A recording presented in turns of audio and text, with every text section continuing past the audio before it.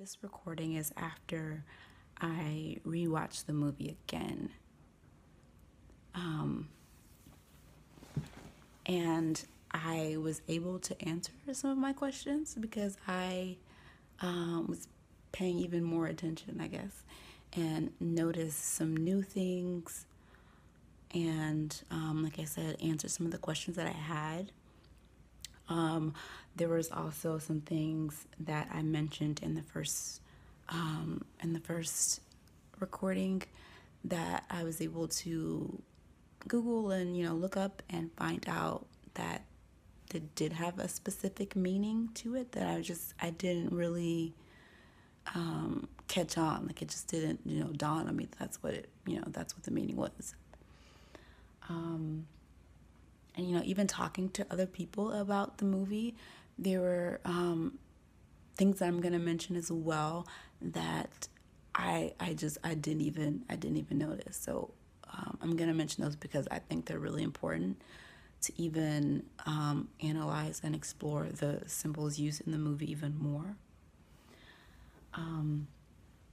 So again, this isn't really a review. I'll try to give a little bit more opinions afterward at the end of this recording, just to talk about the movie overall and maybe give like a little insight, my opinions on it. But I'm gonna try to keep it strictly to exploring and breaking down the symbolism that's used in the movie, because that also is part of telling the story. It's not just the actors acting. It's not also like meaning behind it, how we communicate. And I think that was really important in the movie, to really show the Confederate soldiers' viewpoints, because they're not just saying random words. Like there's more meaning behind these words, and it shows the imbalance of power. It shows like their personality, that how they view the Black people that they brought to the plantation. And I think that's really important. The nonverbal messages with imagery and labels, like those are all important in telling a story. I'm not really gonna go really in order anymore, because I was re-listening to the first recording and writing down notes, and then also remembering what I watched earlier and the things that was brought to my attention from other people when I was discussing this. So it's not really gonna be in order so much. So one of the things, so what I'm gonna start with is talking about Elizabeth, because I didn't really I had more to say about her after watching it a second time. And so Elizabeth's opinion of Veronica, it seems like it comes from a place of jealousy, but also like envy. And she also doesn't really like her. So I think that makes it even more difficult for her to, to sort of, in the beginning when they did the video chat, to sort of be like, genuinely friendly, because she obviously doesn't like her, being racist. And then also on a personal level of like her lifestyle and what she's been able to accomplish. So I think there's also some jealousy rooted in there and some envy as well. And I felt like that was sort of showed when she was in her hotel room. And I know she just wants just throw her off and let her know that, maybe that someone's been in her room. But I also think she sort of like wanted her life, and kind of like see like this is how she's living. I don't know. It just seemed like there was more layers into how she felt about Veronica. Like it wasn't all just on a surface level of I hate this woman because she's Black and she's successful, but then I also hate her like on a personal level. I don't know if that makes sense, but that's just something that I was thinking about as I was watching it a second time, because it was just weird seeing her in the room, and then she tried on the lipstick. That was Veronica's lipstick, and then she mentioned in the video call that morning before Veronica left for New Orleans, she was like, "Oh, that color looks really good on you. I can never pull it off." She was like, "Oh, it really complements your skin tone."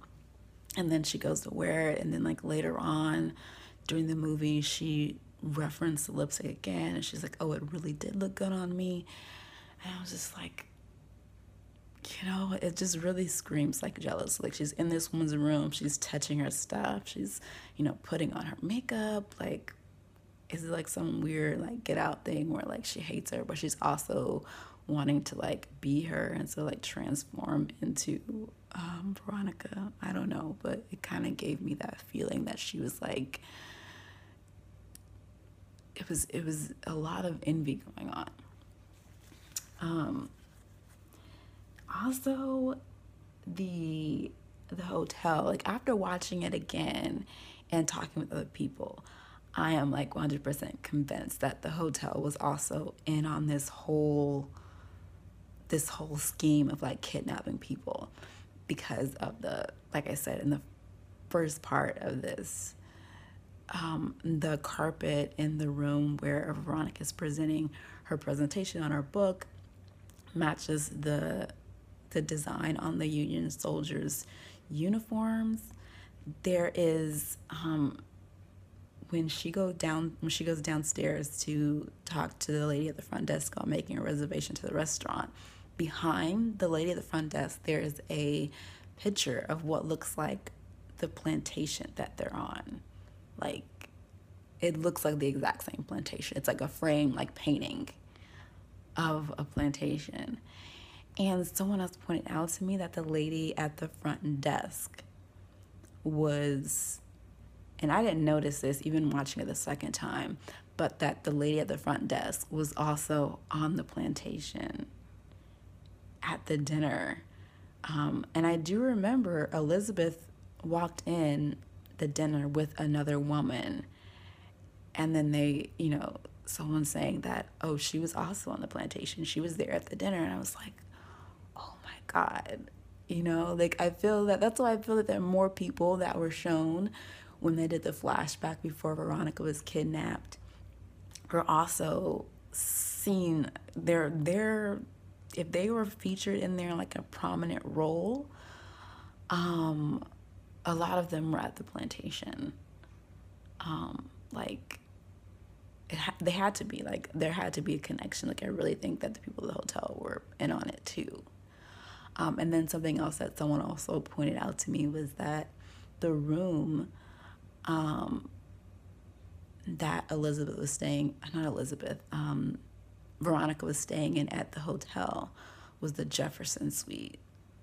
Like, Jefferson Davis, the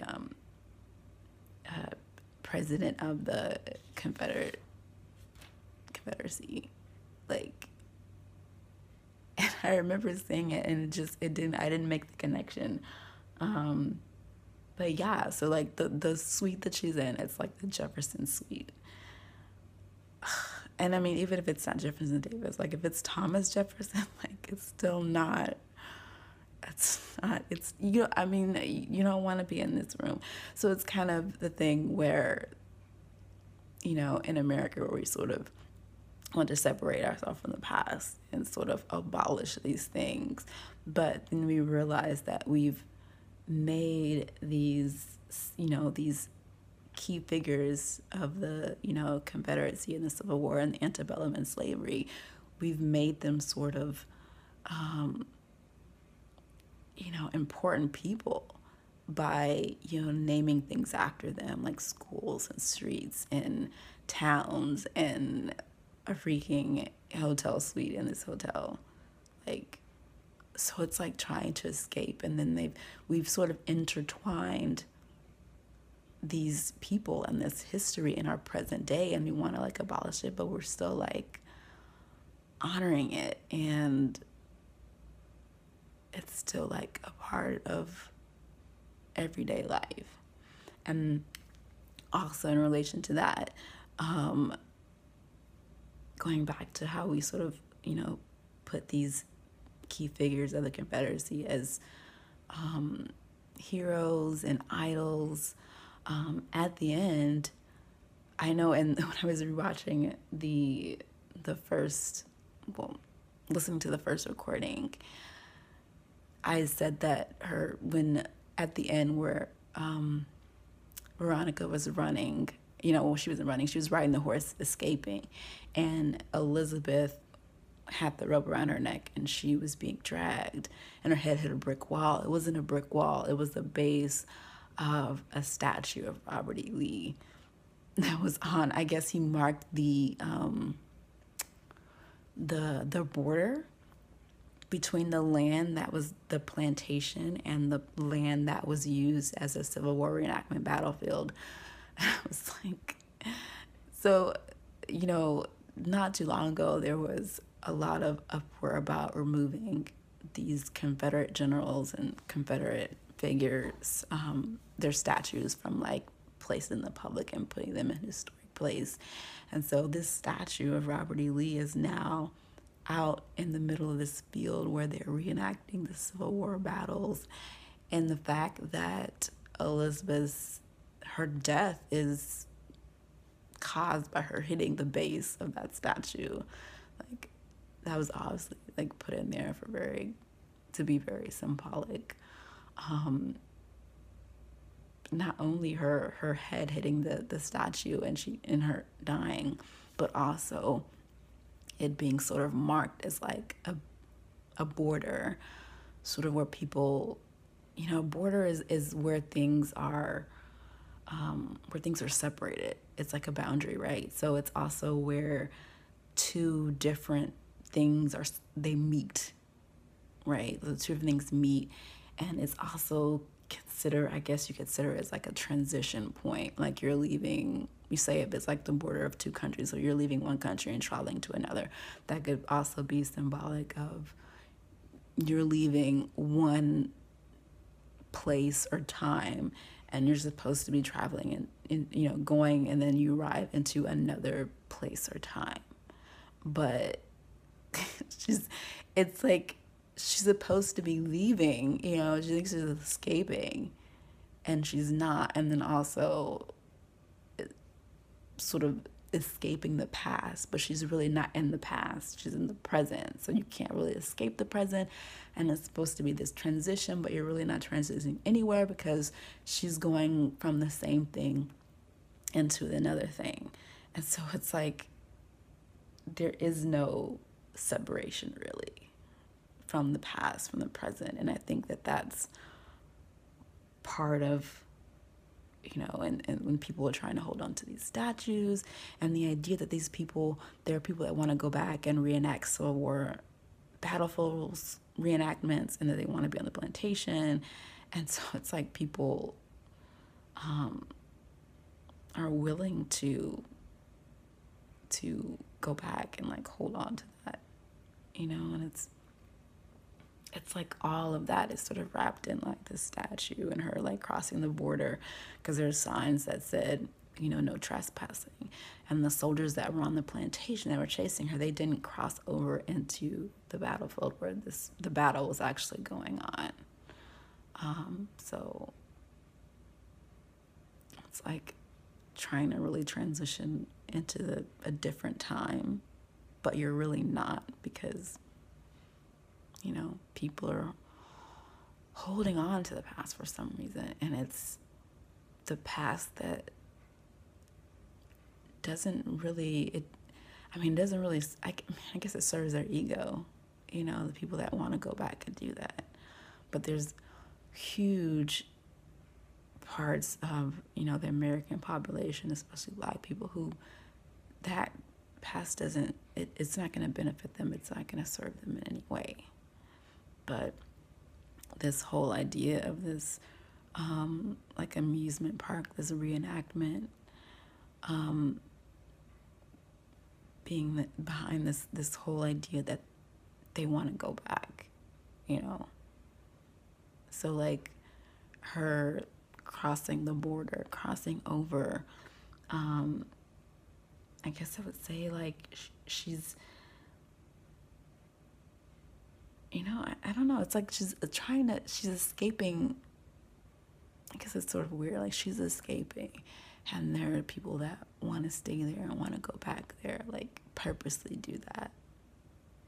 It's a whole weird thing. And I think there was something else to say, but I completely got sidetracked tonight. So I'm just gonna move on to another thing that was in my notes. And I didn't notice that, and I guess I just wasn't paying attention to the beginning of the movie, but the conversation that Veronica has with a friend who's also doing a session at the hotel, where she's doing her session at, she mentions the quote, the past is never really dead, and then Veronica says the past is never the past. I believe it was at the beginning of the movie. It was like shown at the beginning, and it was like a William Faulkner quote. I think that's what was said, if I remember correctly. I completely blacked that out, but like that was also something else that kind of really gave it away. Like, or I don't even know if they were really trying to make it a surprise or something, but that sort of just really gave it away that, you know, hey, they're not in the past. And that's something else I'm going to talk about, because I really wanted there to be a surprise. But like I said in the first part of my recordings, that I just felt like I figured it out too soon, you know, and it lost a bit of its mystery. But I'm going to go more into that when I do at the end, when I sort of kind of do like a little review. Something else that it sounded familiar to me the second time while I was watching it, and I was like, what is that? Like, what? So there are several times when they show Veronica and everyone else at the plantation, the professor, he's whistling, and I was like, you know, that whatever he's whistling, that tune sounds really familiar. When I was talking to someone else about the movie, they mentioned that it is Lift Every Voice and Sing. And I was like, oh. So that was like his cue, you know, so it was like a cue to let everyone know, kind of like, okay, we're running. This is going to be never going to escape. You guys need to get ready. But when he would whistle, no one else would really whistle with him. So it was sort of like his thing, his way to like let people know, like, okay, you guys, we need to like get ready. And he also whistles that when the night when Veronica's planned her escape and she's outside and she's like calling, trying to like whisper for him, and she doesn't think he's there, but then he starts whistling the Lift Every Voice and Sing. And of course that's obviously symbolic, because that's the Black national anthem. And you know, for years, I mean, I didn't sing it at school, but my mother, who grew up 1940s, 1950s, she remembers singing it at school. And a lot of schools, I mean, she grew up, her school was segregated, so she went to an all-black school. So they obviously sung it, and she knew the song. And I don't think many schools sing it anymore. I remember I had a teacher in elementary school, and I believe she was probably around my mom's age. But she sung that song one time at a school assembly like program we had. And I don't think a lot of people knew that. So I don't know if, I mean, it's obviously symbolic, you know, for him. And it was definitely something that the white people on the plantation wouldn't have known. You know, I didn't register them, because one of the soldiers, he's on his horse, and he's like, why don't y'all sing one of those old Negro spirituals? And I'm like, you know, he's like thinking of something like that. Like, I thought, you know, that would Lift Every Voice and Sing may have been a little obscure for him, so he probably wouldn't have recognized it as a signaling device for them to like let other people know that, hey, we're planning to escape. If you want to try to escape with us, get ready. So they probably didn't pick up on that. I mean, I don't think they did. So that was like one of the important things that I think they, other symbols that they were using in the movie. It was I don't know when, I should probably look that up. I don't know when Lift Every Voice and Sing was written, the date, but I'm gonna look that up right now. It was 1919. Yeah, so 1919, so that's after emancipation. So it's not something that slaves would have been singing or whistling during slavery. So the fact that's more of a modern symbol, you could say, that it's not part of the slavery time, like the things that they would sing, like that wouldn't have been something they would sing, like it was written way after emancipation. So that feels like it's sort of bringing in new symbolism and mixing it with old, the fact that, hey, slaves did have songs they would use to let other slaves know, like, this is the day we're gonna run, to have that kind of symbolism, but sort of mix it with the more modern song. And I think people know like the other like spirituals that were sung by slaves, but I think this is a little bit more modern, so it's kind of blending two symbols together. I think maybe that makes it more maybe more relevant for people that are watching it. Like maybe they would know Lift Every Voice and Sing more than they would know the other ones. And then I also think maybe that's also important because I don't think that the people that were playing Confederate soldiers would have known a lot of songs. I mean, if they did, would they have known Lift Every Voice and Sing? Like, would that have alerted them to, like, hey, y'all stop whistling that or something? I don't know. I don't think they would have known it, but maybe I'm thinking too much about it. Another symbol, I also referenced this in the first recording that I did, which was the butterfly. It was seen on Veronica's laptop. It was in the promos for the movie. It was on Julia's leg as a tattoo. And I wasn't paying attention the first time, but the second time I realized that it was the on the cover of Veronica's book, the one that she was promoting with her. She was promoting it at the event. And I've been trying to Google to find the title of her book. I remember it being something about metamorphosis, which made sense that she would use the butterfly because they literally transform, right? They morph into a butterfly from a caterpillar. The two things look nothing like each other. And I think that was also important because something else that I remember that I didn't mention in the first recording was that the yoga instructor, when Veronica was having her session with her, the yoga instructor, I can't remember exactly what she said, but the instructor said something about she was trying to get Veronica to like get in like the right mindset, and she said to for Veronica to visualize herself emerging on the other side victorious, which goes back to the border, the boundary of the Robert E. Lee statue, the no trespassing signs, where she literally emerges on the other side from the plantation to the battlefield victorious. She survived. She's riding out on this horse. Also, she's wearing not a Confederate soldier's uniform, but she's wearing the Union soldier's coat.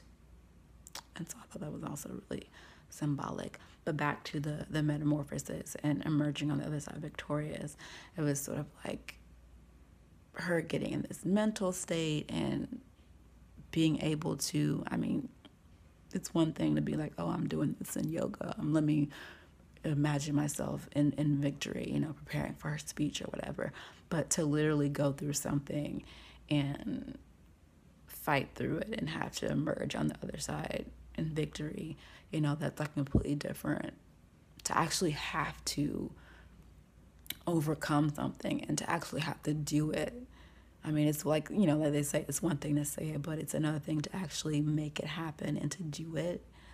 And I think, that also ties into the metamorphosis of her not only being in her, from her new life, and then sort of transforming into this other person. Literally, they give her a new name when she arrives on the plantation, but she's transforming, sort of being forced to shed her old life to take on this new role that's being forced upon her, which is that of a slave.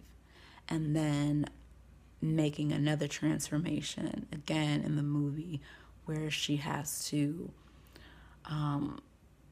physically transform or imagine herself to work up the bravery to escape from the plantation. So she's sort of like transforming again. She makes contact with her husband.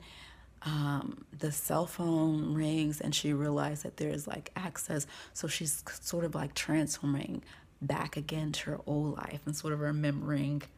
I mean, she doesn't really forget, but sort of like, hey, this is, there's a world out there, people looking for me. This is my husband. And so she's trying to like, again, but she's shedding this forced role on her. So as the role of the slave, she's trying to like reshed that and then transform into her old self again. And, she's sort of, she's doing the yoga to escape. She's riding a horse. Like that's part of her old life, And so she sort of transforms again back to her old life. And then she escapes, she emerges on the other side victorious. And so she's kind of like back where she's started in a way. But also, I don't know a lot about people that recover from like trauma and being kidnapped, that kind of thing. But she's probably also going to have to undergo another transformation, another metamorphosis in the process of like healing in the aftermath of this. I mean, everyone's probably going to go through that. And, a metamorphosis on like, she can't just walk back. I mean, she can walk back into her old life, her real life, but she's not going to be the same. So like it requires another transformation to sort of, acknowledge her trauma and then realize that it's also kind of a part of her when she, goes back to her old life. So there's going to be some transformation and metamorphosis because now what's happened to her is also a part of her life. Like it's a part of who she is. Because that's something that, really happened to her. And I wondered that I felt like it was significant that Julia had the tattoo, the butterfly tattoo.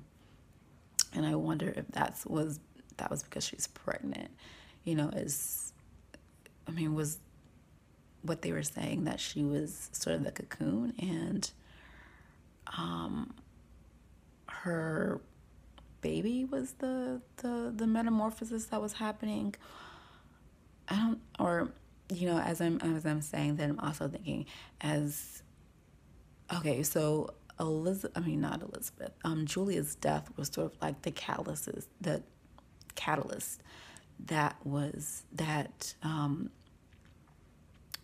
sort of sped up Veronica's plan to escape. Like after that happened, I believe she was gonna like try again, but she was gonna prepare herself more. But then after Julia committed suicide, it kind of like sped up what she was planning. And so she's like, okay, we're going to escape tonight. And so maybe that Julia's death was a catalyst that started, that sort of helped push Veronica's metamorphosis that she needed to do to help her like hurry up and like escape and like make this happen. So maybe that's what it was. It's like part of Veronica's like metamorphosis, I think. Another symbol, I remember I mentioned that what is sapphire? I was like, what does that mean? This completely like went over my head. So when I Googled it, the sapphires is it's an anti-black character. Oh, caricature. So it's like, it's like, the mammy is also a caricature, and the sapphire is a caricature of the sort of like the sassy black woman. When I looked it up, it says it portrays black woman as rude, loud, malicious, stubborn, and overbearing. And when I was reading, when I was talking to people about their opinions, we were talking about the movie. A lot of people didn't like Gabby's character. They were like, I'm tired of seeing the overweight black woman being like this sassy, black woman in all these movies. And I think her being that character was like made that way on purpose, because obviously there's a connection between how Gabby's character behaved and the senator, which is how he's referred. He's actually the senator. So when the senator, that's Elizabeth's dad, is at the dinner and he calls the other women sapphires, like there's obviously a connection. There wasn't, because it just seemed like, why is Gabby acting like this? Why is her character like this? And so that was, I think it was a connection. Like it was purposely made that way, because at the dinner, right, when she's with Veronica and their other friend, the guy comes up to her and she kind of, I guess you could say, emasculates him, because one of the sentences when it talks about the description of what this sapphire caricature is, it says she's a tart-tongued, emasculating, one hand on hip and the other mocking, it says specifically African American men, but she kind of really tells this guy off. I mean, she's people would say she's rude to the hostess that picked them that raggedy table. She was rude to a lot of other people in the movie, and so I was like, okay, that's the character that character is. And I think once I Googled it, I was like, oh. And it lends to, it's, this is how the people that, the Confederate soldiers and stuff, this is how they view the black women on the plantation. And then to have Gabby's character sort of be that way in like real life, like I felt like that was some sort of connection. I don't know if it's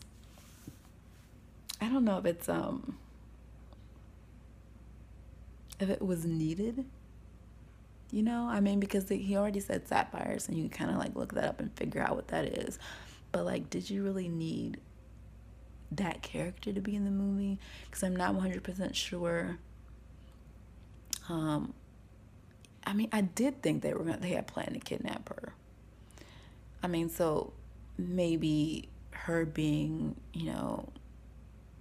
that stereotype, maybe she really was, they were really planning to kidnap her. Maybe that's a connection. That's the only thing I can think of. that makes sense at the moment. I don't know, maybe I'll think of something later. But yeah, when I found that, I was like, oh, because that's just not a name that, I was like, it has to mean something. When I Googled and I found it out, I was like, okay, that's the deal. And I think those are pretty much all the new things I wanted to mention that I noticed after watching watching the movie a second time. So I mean, I liked the movie. I also liked and I generally like, breaking apart movies and the symbolism and, what are they saying that they're not like directly saying? They're showing this for some reason, like it means something, like that's, just multiple ways to tell a story. I did feel it was like lacking a bit. Like I said, I felt like I figured it out too soon. Like I enjoyed the mystery and I enjoyed how it seemed like there was a larger conspiracy. And yeah, I feel like it was like this black market kind of thing where people are behind the scenes paying money to get on this plantation and make it like real life. And so the senator, that was his, I didn't mention that in the first video because I wasn't paying attention as well as I should have, I guess. But he was, so he was a senator and he was like running for re-election, and he owned the Civil War reenactment battlefield land and the whole like park thing. So I assumed he also owned the part of the plantation. Now a lot of people are like, how did this go about? Like, there's people just being kidnapped back there. There's all kind of stuff going on. And the thing is like, so he's like wealthy, and so he owns this plantation. And like, if you realize in the movie, they're running by horseback. So it's a big space in between where the plantation is and where the battlefield reenactment area is. Like, it's just not like side by side or something. You know what I mean? Like, and the people that are coming there, most of everybody's going to the Civil War reenactment battlefield. You see people with chairs at the end coming, making their seats. They're finna have a picnic. I mean, okay, so not only is it like the Civil War, and it's kind of like this glorifying a time where there was like slavery and people being like beaten and murdered and raped and forced to work, people being kidnapped.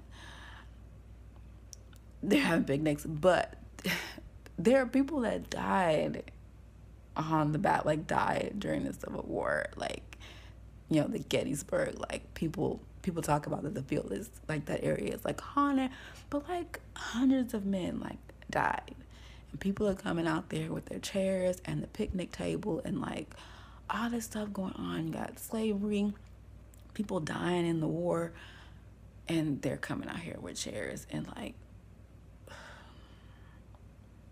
it's weird. And I feel like that's my phrase for my podcast, because when I was watching the first recording, I didn't realize how many times I said, this is weird, or this is really weird, or that's weird. So maybe that's my slogan. But anyway, I've gotten completely off track. So yeah, like I think it was like a whole black market thing going on. So the senator, he owns, I guess he owns the plantation. He owns the theme park, the Civil War battlefield reenactment park. So I really wanted the movie to explore more of that, because it wasn't really horror for me. It's more like mystery, suspense, drama. I mean, there were some scary moments, especially when Veronica was in the hotel. And the thing where they're at the restaurant and they get almost run down by the horse and carriage, which was like another symbol. Like, so the horse and carriage, right? So they're like, it's like a juxtaposition of like modern, they're gotten out of Uber, they're in like modern clothes, but then there's like horse and buggy speeding down this road about to kill people. It's like, why are they driving a horse that fast? Was that part of another thing for them to get Veronica on edge, have her almost run down by like a horse and carriage? Because I know they have them in New Orleans, but they're not riding that fast in those things. Like, that makes no sense. So that was sort of like the juxtaposition of the past and the future. And it's about to run her down. Like, she can't escape it. It's just like, it's about to kill them all. But yeah, I wanted more of how all this is going on, like more of that backstory, because I'm convinced now that the hotel was like in on it. Those fake Uber drivers, I don't think they were real Ubers, because there's no way that many people, like, they get multiple Ubers and different times of the day, and they're all like, and you know what, I think did it show her going to the airport? And I know she got an Uber, but like, they show the Uber? Because I'm pretty sure if she did, it probably was a black SUV. Like, why they all got the same car? So it's like the hotel, the senator and all his like henchmen and his like friends and family, because his daughter and the brother-in-law is there. So there's like multiple people in this conspiracy. And I feel like that was somewhere that they could elaborate on more. Like the beginning of the movie with where Janelle's like being brought back because she's escaped her and the professor, and I guess the professor's wife maybe. It was a bit, because they kind of just throw it in your face. Like, that's the active scene, because everything else is like you're seeing, the camera pans open the plantation, you see the people that's all, all there, that show the horse, and that's like the first scene of like action of things going on. Is Janelle Monáe, well, it's the guy, the professor, he's in like, they got him in a chain thing, because they're like, okay, you're going to have these bells around your neck, you're not going to be able to escape, or I don't know what they were doing, but he had like a thing around his neck. His wife was freaking out because they were taken away, and she was running, and like somebody shot her, and they drug her, and then it shows Janelle Monáe getting like beat up and then branded. Like, that was a lot for the first part of the movie. Okay, so she gets branded. Okay, another thing I forgot to mention, but she gets branded, and it's a particular brand, but it's the senator's initials, I believe, because his name, it's BD, and then like a circle, because when they show Elizabeth in the hotel room, they don't show her face, but they show a pin on her lapel, and it's the same as the brand they put on Veronica. And okay, anyway, they show all that in the beginning. I'm like, they could have kind of left they could have left that out and then dedicated that time to something else that was more interesting, which was like the backstory on all this is going on, like how they kidnapping these people, where they taking them from, the selection process, like that. I enjoyed the mystery part of the movie, of like trying to figure out what's going on, and I think that should have been explored more. Like, it was, I don't know, and I just didn't like that I figured it out too soon, because literally that quote that opens up on the movie it's repeated again. But I was just like, if you read that, they could be like, the past is not the past. Oh, she's not really going back in time before the movie actually starts. I'm like, why was that even?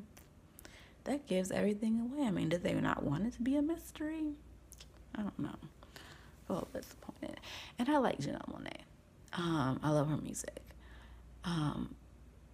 But she's really poised. And it made her acting sound a bit rehearsed. Like, it didn't have a natural flow to it a lot of times. So like when she was doing her speech and like the talking points, they kind of just, take an excerpt of the speech, and it didn't have like a natural flow to it. I mean, the same thing when they showed the clip of her on television during the interview, it was kind of the same way, like very pageantry, like it was overly poised. It seemed like overly rehearsed. I don't know if that was part on purpose. Maybe they wanted to be her character, but it kind of made, it just didn't make her acting very natural sounding. Like, I don't know. And that kind of, I mean, I think everyone else was, I mean, but I also kind of felt that way with Elizabeth, the very first scene they showed with her, which was her and doing the virtual interview when she was talking with Veronica on the phone, or not on the phone, the video chat thing. I don't know if that was because of her accent, because I know that's not her, the actor. I know that's not her real accent. Like, I've seen her and stuff before. I don't think she has that southern, like, strong southern accent. I don't know that, but it also sounded sort of rehearsed. But maybe it probably worked. I mean, it wasn't so bad. I could see, because she was, like, faking it the whole time. Like, she didn't really like her. She wasn't really interested in Veronica. So, I mean, it was kind of, like, sounding really rehearsed the way that Janelle Monáe's character was. But, I don't know, I wanted Veronica to sound more natural because she's supposed to be more genuine. I don't know. But this lady's obviously not being genuine. So if she sounds fake, that's totally on par with her character. But I didn't like that part. And I liked the part where they showed her life before and everything that happened. Like, that's part of figuring out, it shows kind of how, I mean, it's just her story, her example, but kind of get the idea of, how they're taking other people, like that other people are in on it kind of thing. So I think that, that's why I like that part. So I wanted more of that. It was a good movie. I liked it. It wasn't the best. The visuals were great. The opening shot was really nice. I really liked the opening shot, how it came up on the plantation, and it shows the little girl picking those ugly flowers. She's probably the one that got the flowers for that ugly bouquet that they gave Veronica with the cotton bowls in it. That's just,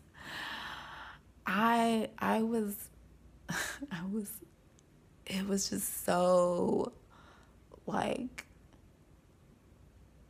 obnoxious and offensive that they would give her. Like, it was obviously somebody that didn't like her. I don't know why she would have thought that her husband would have gave her a bouquet with cotton in it. Like,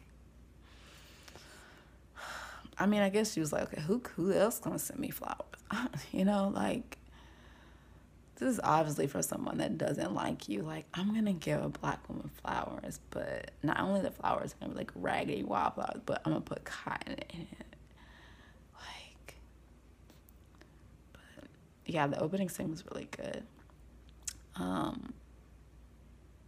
Yeah, it was filmed well overall. Like, the cinematography was good. It was just the story. I think the story was what it separated a lot of people that loved it and maybe people didn't like it, or it was the deciding factor on whether or not people liked it, like the execution of the story, the particular parts of the story that they decided to have in the movie. I definitely think the open scene with her, like, we know that the slaves are being brutalized on this plantation. Like, you can't be like, oh, I'm going to have, the whole experience of going back in, antebellum era without beating people. Like, they want the whole experience. So we always know that's going on. And I was like, that time could have just been spent on something else that was more interesting. Than seeing this. Other than, like, the brand part, getting branded, like, the particular brand, like, I don't know, knowing that was that man's initials, maybe that was important, but, like, that was they could have just did that another way. They could have, maybe have her show her with the brand already on her instead of just showing her getting branded. Like, it was just, like, a bunch of unnecessary time. Okay, so let me talk about this real quick because I forgot this. I didn't write it down, but as I was doing this, it reminded me. So Elizabeth's father is like a stalker. Like, he was obsessed with Veronica. to the point where he personally wants her picked to be on this plantation so that he can like rape her and brutalize her. Like, okay, his whole view of women, this is how he feels about women, and this particular woman that he wants to possess her, you know, like master and slave, and like own her and have his way with her. And his fantasy is like, oh, I'm gonna be someone else pointed this out to me, but like his own fantasy is like, oh, I'm gonna be the master who's like sneaking back in the slave quarters and raping a slave. Like, what is up with the senator? Like, that was really creepy. The fact that Elizabeth reveals that he was like, he specifically wanted Veronica, which was like really weird. Really creepy. And I said really weird again. But that was really disturbing because I didn't realize that Veronica specifically had significance for him. And that's why she's there. You know, I don't... So, like, maybe it's not, like, her personality. They really want to put her in her place. But that he's obsessed with her. You know, he's, like, a stalker. Like, a deranged, racist stalker. You know, it's just all kind of stuff that's going on with these characters. Like, really weird. Also, when I first did the recording, I got Veronica's slave name wrong. I thought they were saying Edith or Edie, but they were saying Eden, like the Garden of Eden, which is ironic because of her being specifically chosen by the senator and being, you know, in Garden of Eden is supposed to be like this ideal, this perfect place, this haven, and he has her renamed as Eden.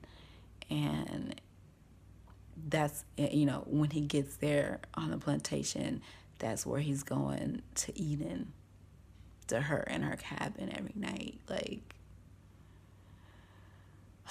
okay. So, I mean, like, really? So he's like, this is his heaven. This is his Garden of Eden, is Eden, this woman that he's kidnapped and holding her captive in this cabin on this plantation. Like, that is crazy. That's really crazy. That this is the kind of the backstory that that should have been given more time, because that's the real horror. You know, when you explore how they're getting people, the specifics on why he chose Veronica, how her daughter feels about that, because maybe he didn't have the same obsession, you know, I don't want to say like a sexual obsession with his daughter, but like maybe he was the kind of father that ignored his daughter, or didn't care about his daughter, or maybe didn't give her enough attention or much love. But then all of a sudden there's this some random black woman and he's obsessed with her, and he's like, okay, you need to kidnap her. And, you know, like, I'm sure that made her feel some kind of way about Veronica. Like, that's the kind of stuff that should have given more screen time, instead of this scene where Veronica is getting beaten and branded. Like, that was just like a waste of time. Like, that's not interesting. There's no, I mean, it didn't really serve a purpose, other than the part that you see the brand, like what the actual brand is. Another scene that was that I didn't really talk about was the scene when the soldier takes Julia back to her cabin. They're supposed to have, they're supposed to have sex, but obviously he's gonna rape her, but he didn't. But he beat her up, and there was a scene, not a scene. There, at the beginning, he seems like, and even at the dinner, he's like very shy and awkward around women. Like, he doesn't even know how to talk to Julia. And Elizabeth's husband has to step in and be like, oh, he'll meet you back in the cabin, you're dismissed. And so they get back to the cabin, and he's like stuttering, he can't really talk, he's not making eye contact. And so she sees, Julia sees an opportunity to sort of like, you know, appeal to his shy personality, and hope that will maybe make him not hurt her, just sort of sympathize with him in some way. And she tries that, except it backfires because his whole idea of being a part of this Civil War reenactment thing is that he's trying to fit in. And when she says, "Oh, you're not like the others, you're not like those monsters," he like flips and he gets all of his confidence. And he's like, I'm just like them. I'm just as much as a Confederate as they are.